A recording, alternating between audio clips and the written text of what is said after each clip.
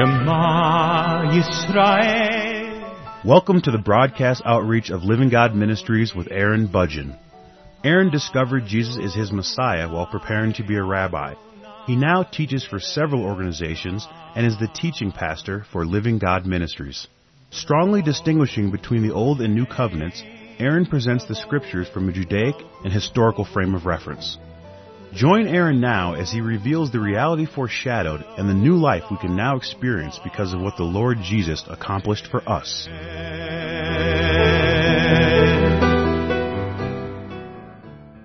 In the previous program, I was talking about Galatians chapter 4, verse 8, where it says, "But then indeed, when you did not know God, you served those which by nature are not gods." And in the previous program, I was explaining how people serve the devil and his demons, and they can do this in two different ways, or of course, in a combination of these two different ways. But let me first describe the extremes of these ways. The first way is through the indulgence of the flesh. That people live to serve the devil and his demons by indulging their flesh.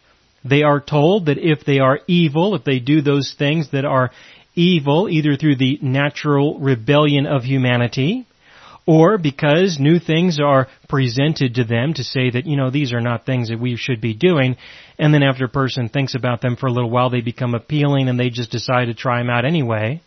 That is what I would describe as the indulgence of the flesh, and they serve the devil and his demons. They serve him by making themselves available to him to believe whatever they tell us. And when we believe whatever they tell us, we live our lives according to that, and that becomes not a reflection of our God. It becomes a reflection of the devil and the demons who we believed. And of course, when it comes to open and outright sin, it's pretty obvious. That's easy to identify.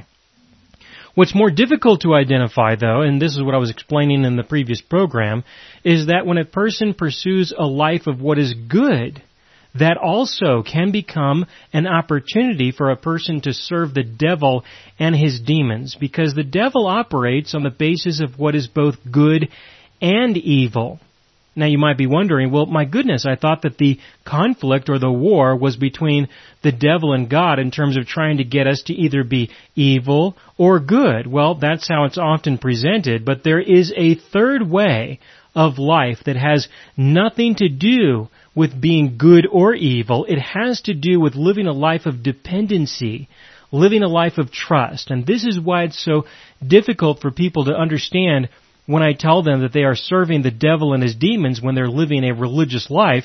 They have a hard time understanding that because they really believe that they are serving God. And this is very confusing to say otherwise. It's very confusing, and it makes perfect sense.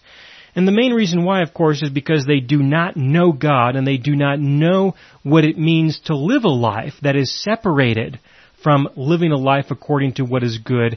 They don't know what it means to live a life of trust, to live a life of faith.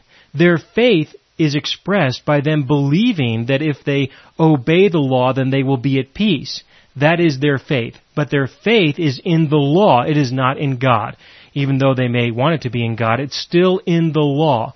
And as I explained in the previous programs, you have no need for trusting God. There is no need to trust God when you have the law. There is no need to have faith in God when you have the law, because you've got the law. Just follow the law. I explained that in previous programs.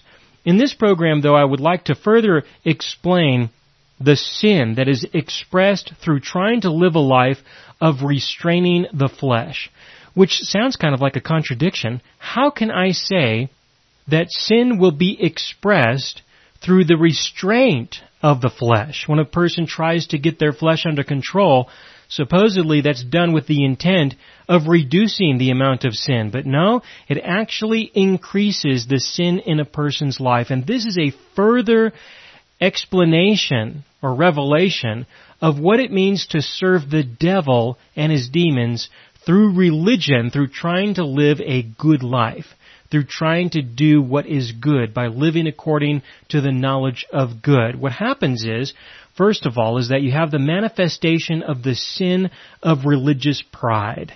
That's one of the most profound sins. You have the sin of religious pride because you will believe that you have found some way to obey the law in some respect. And so because of that, you can now compare yourself with those who are living a life of indulging their flesh or something in between. When you start making comparisons with yourself and other people, between yourself and other people, then you are expressing religious pride. That is sin. That is evil. When you believe that your God holds your sins against you through your failure, then what you get to experience is you get to experience the disgust of God. He is ashamed of you. And when He is not accepting you, when He is not loving you, when He is not forgiving you, unless certain conditions are met, of course, but when He is not loving you because you have failed in your own mind, this separation exists. This separation exists in your mind, but it's not real. Your God doesn't hold your sins against you anymore because He forgave your sins. But there are religious people who believe that He holds their sins against them regardless of what He did on the cross. Or that He's provided a new sacrificial system, such as confession or something like that they can now live by.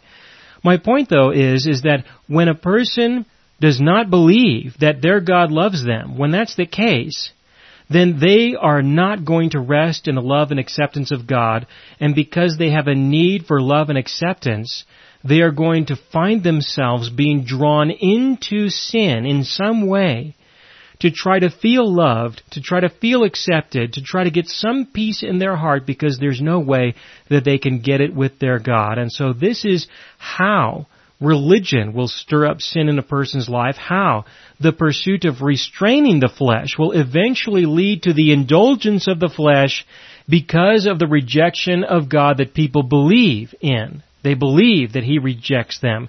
And so as a result, more sin will be manifested within and through them, and they will be serving the devil and his demons. So I wanted to spend a little bit more time talking about this because I don't feel that I really completed that thought in the previous program to explain to you how more sin is produced either through the indulgence of the flesh or the restraint of the flesh. Either way, it's still the way of the devil, which is the way of the knowledge of good and evil. Now, continuing into Galatians chapter 4, verse 9, it says, "But now, after you have known God, or rather are known by God, how is it that you turn again to the weak and beggarly elements to which you desire again to be in bondage?" And then he proceeds to talk about the law. Now, in verse 9, I have to take this a piece at a time. The first piece that I would like to address is the beginning where he says, "But now, after you have known God." Now, this is a very serious statement because for the most part, it's very unusual to find someone who knows God. It's very unusual. He is making the assumption that the people who he is writing to are people who already know God. And I believe it's a reasonable assumption considering the fact that he has already had exposure to them. He's already talked with them. They know who he is. He knows who they are. It's reasonable to make that assumption that they have grown a little bit in their knowledge of the new covenant and their knowledge of the grace of God and the forgiveness of God. And so to an extent, they have begun their journey of knowing their God. But there are many people who believe they do and don't. And so it's difficult for those people to see the difference between what he is saying at the beginning of verse 9 and what he says at the end of verse 9 and in the verses following. It can be very difficult for people to be able to distinguish this idea of knowing God and yet they are still living their lives according to the law. What does that mean? How can people put that together? And the reason why it's so difficult is because he is writing this to people who he knows already know God to a certain degree. So if a person who does not know God in the way that the Galatians did, to that little degree that they probably knew him, if a person hasn't even made it that far, then they're not going to have any idea what he's talking about here. Now, I can testify of this personally. I remember reading this letter without knowing God. I remember reading this letter before I understood forgiveness, before I understood what it meant to be set free from the law. And I can tell you personally that when I studied this chapter back then, I had no idea what he was talking about. I just simply had no idea. I knew that there was something here, and I knew that one day my God would reveal to me what was here. I could trust Him with that. I knew I could trust Him with that. But at that time, I couldn't see anything. I had no idea what he was talking about. So if you're in that condition, I understand you have to start with the subject of forgiveness. Listen to the programs I did on forgiveness. Listen to the programs I did on spiritual warfare. Listen to the programs that I have described in the second section of my archive. All of those programs are there for the purpose of getting you up to the point of being able to understand what I'm describing here. But for those of you who know Him to a certain degree, you know Him a little bit, you can proceed and you can really appreciate much more what I am about to say. There is a big difference between knowing your God and being known by your God. There is a difference between the two. There is a substantial difference, and this can be very frightening for people, especially for those who are religious. And what I mean by religious is an individual who is devoted to living their life, to trying to restrain their flesh. This can be very frightening because if you are living your life trying to restrain your flesh, you know that you have failed. You know that you're not doing so well, if you're going to be honest. And so you know deep down inside that your God is ashamed of you. You know He's embarrassed. That would be the only conclusion. That's the only possible conclusion for an individual who does not rest in the forgiveness of sins, who is extremely religious, extremely devoted, very sincere, very committed to trying to live according to the law or according to what is good, according to what is right, but knowing that they have not succeeded, they have to confess, deep down inside, they have to acknowledge that their God is ashamed of them. And if you're one of those people, you can probably think of it in this way. You could think of it as if I went to heaven. Let's say I go to heaven before you do and I speak with God. I sit down and I talk with Him and I have various questions that I would like to ask Him, and He addresses those questions very politely and in a way that I can understand. And after a while I decide to ask Him about some of the people who I had exposure to while I was here in this world, and I ask Him about you. What do you suppose that conversation would be like if I was to talk to God about you? And I asked Him, so tell me, do you know this person? You know, I knew this person. This is their name, this is where they lived, this is what they did, and this is other people who they knew. You can probably get in touch with who I'm talking about. So tell me, God, what can you tell me about this person? How do you feel about this person? What do you know about this person? What do you really know about them? What do you think He would say to me? I would probably expect Him, according to the theology that He still holds your sins against you in some way, I would expect Him to say something like, I know that person, but let's talk about somebody else. You know, perhaps He would actually pretend not to know you. He would probably want to talk about something else, somebody else, anybody but you, because you know deep down inside, because of that sin or those sins that you still struggle with, that you're a real embarrassment to Him. And so He probably doesn't want to know you. And because He's God, if He doesn't want to know you, why should He? He can just say, I don't really know who He is. That's the importance of considering not just knowing your God, but also considering the fact that He knows you.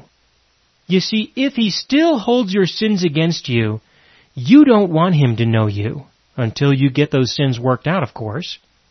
But if you understand that He does not hold your sins against you, you have nothing to fear to know that He knows you.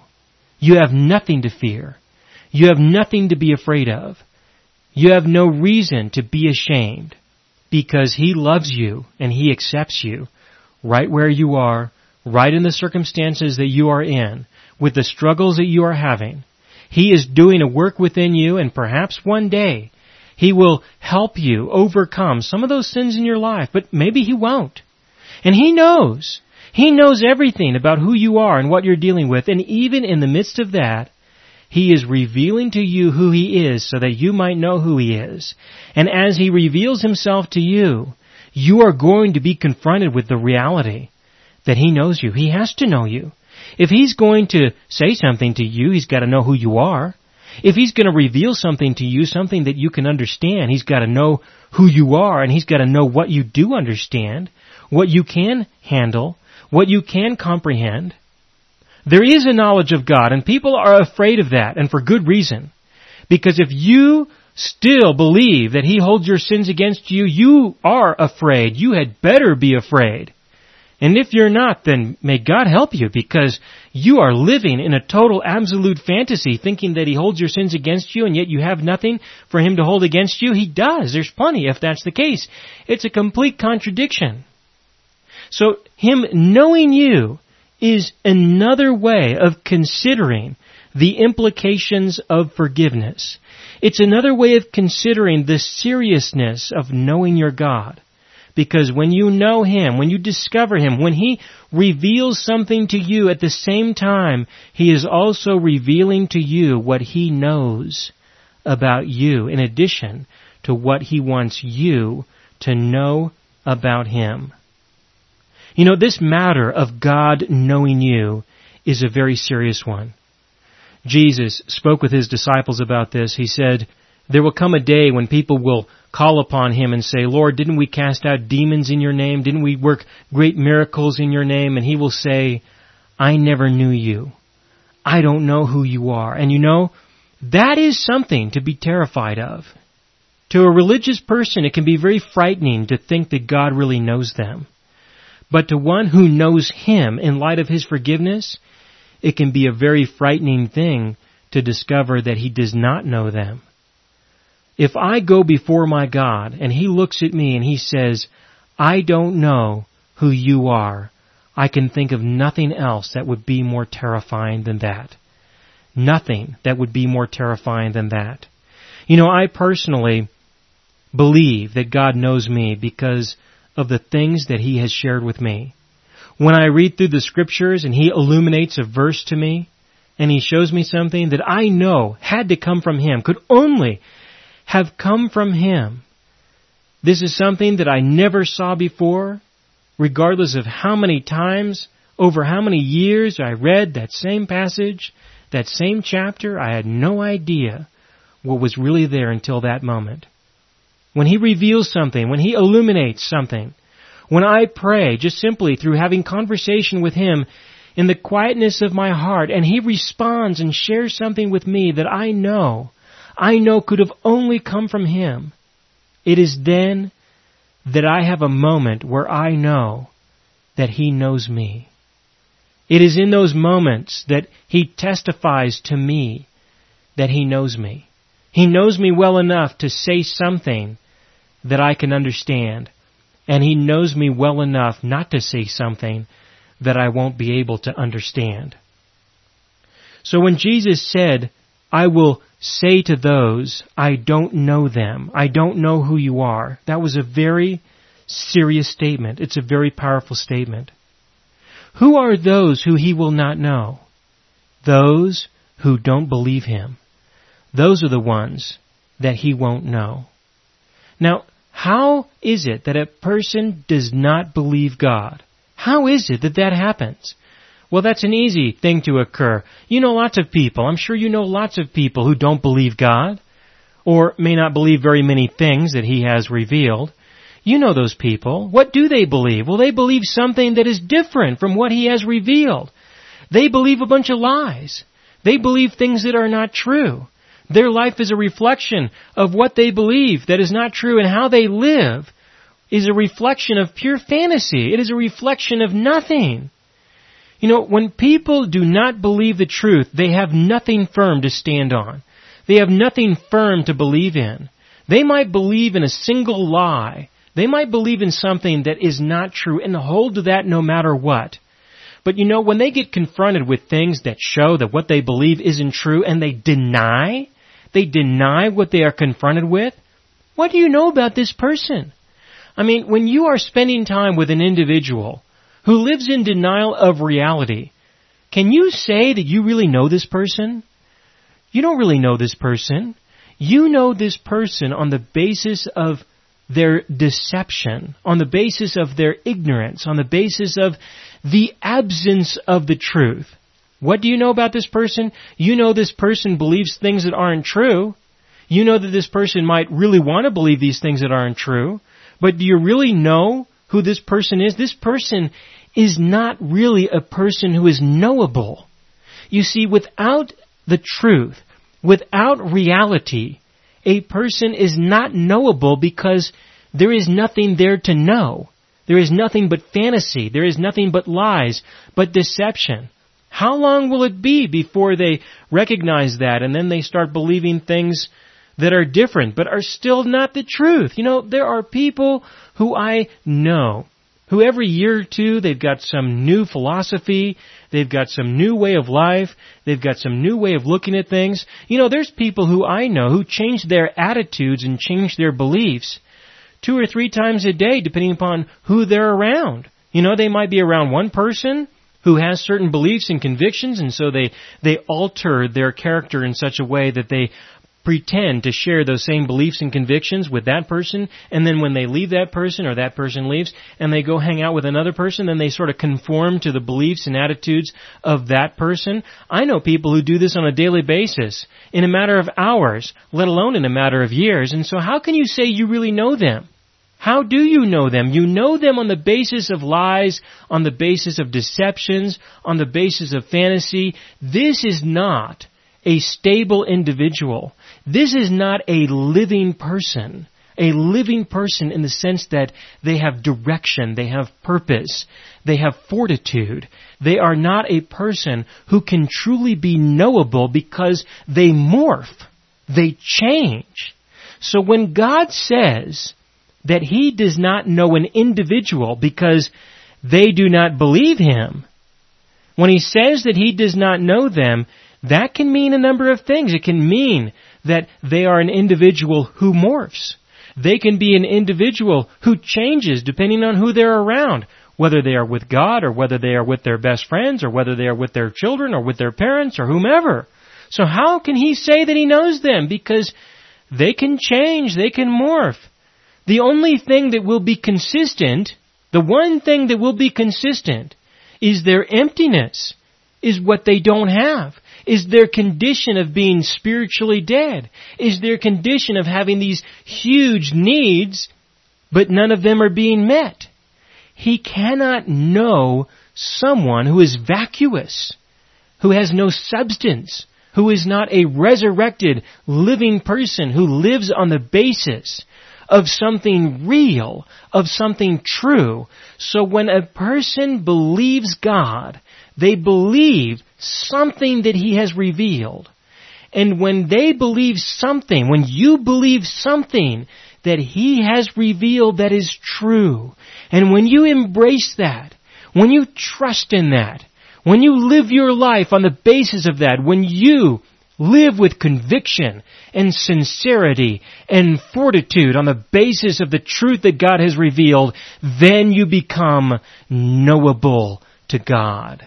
It is only then that He can say He knows who you are, because you are a person who has substance now. You are a person who has life within them, who is living their life according to the truth that has been manifested and has been revealed. He knows you in the sense that you have embraced something that He knows you will never let go of. You will never deny. You will never morph away from. You will never reject. And so there will be substance. There will be consistency. And so when He says He knows you on that basis, He can say that with confidence and with an eternal power, an eternal word of I know who you are. Not a word of, well, I kind of know you now, but we'll see who you are in a couple weeks or a couple months. Because you might change, you might believe something different, and at that point, you're just not who I thought you were before. I personally have experienced some dramatic changes over my lifetime.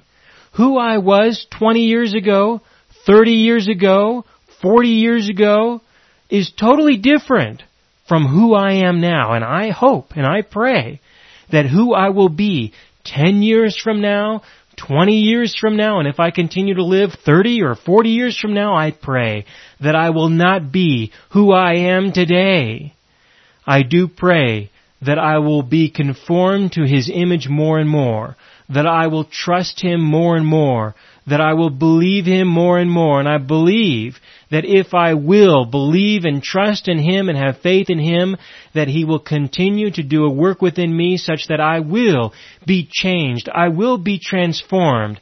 But will that change the way that He knows me? It will not. Because He knows me for who I am in Him. He knows me for what I do believe that is true. And so over the course of time between now and then, whenever then is, between now and then, as I do change, as I do morph in that abstract sense, I will change in a way that He will know me more, because I will know Him more, and what I know of Him will become a part of who I am, and that will be the fundamental building blocks that He will use within my being to change and transform me to the extent that He will know me more, not less, because He is the one who does the change. He is the one who transforms. And I will continue with this in the next broadcast.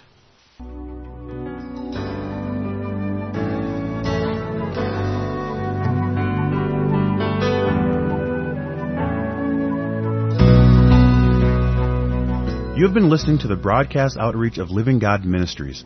You can hear all of our programs for free through our radio archive at livinggodministries.net. That is, livinggodministries.net. Do help us develop new radio programs and continue broadcasting on this and other radio stations. Send your contributions to Living God Ministries, P.O. Box 38353, Colorado Springs, Colorado 80937, or use the donation link on our website, livinggodministries.net. That is, livinggodministries.net.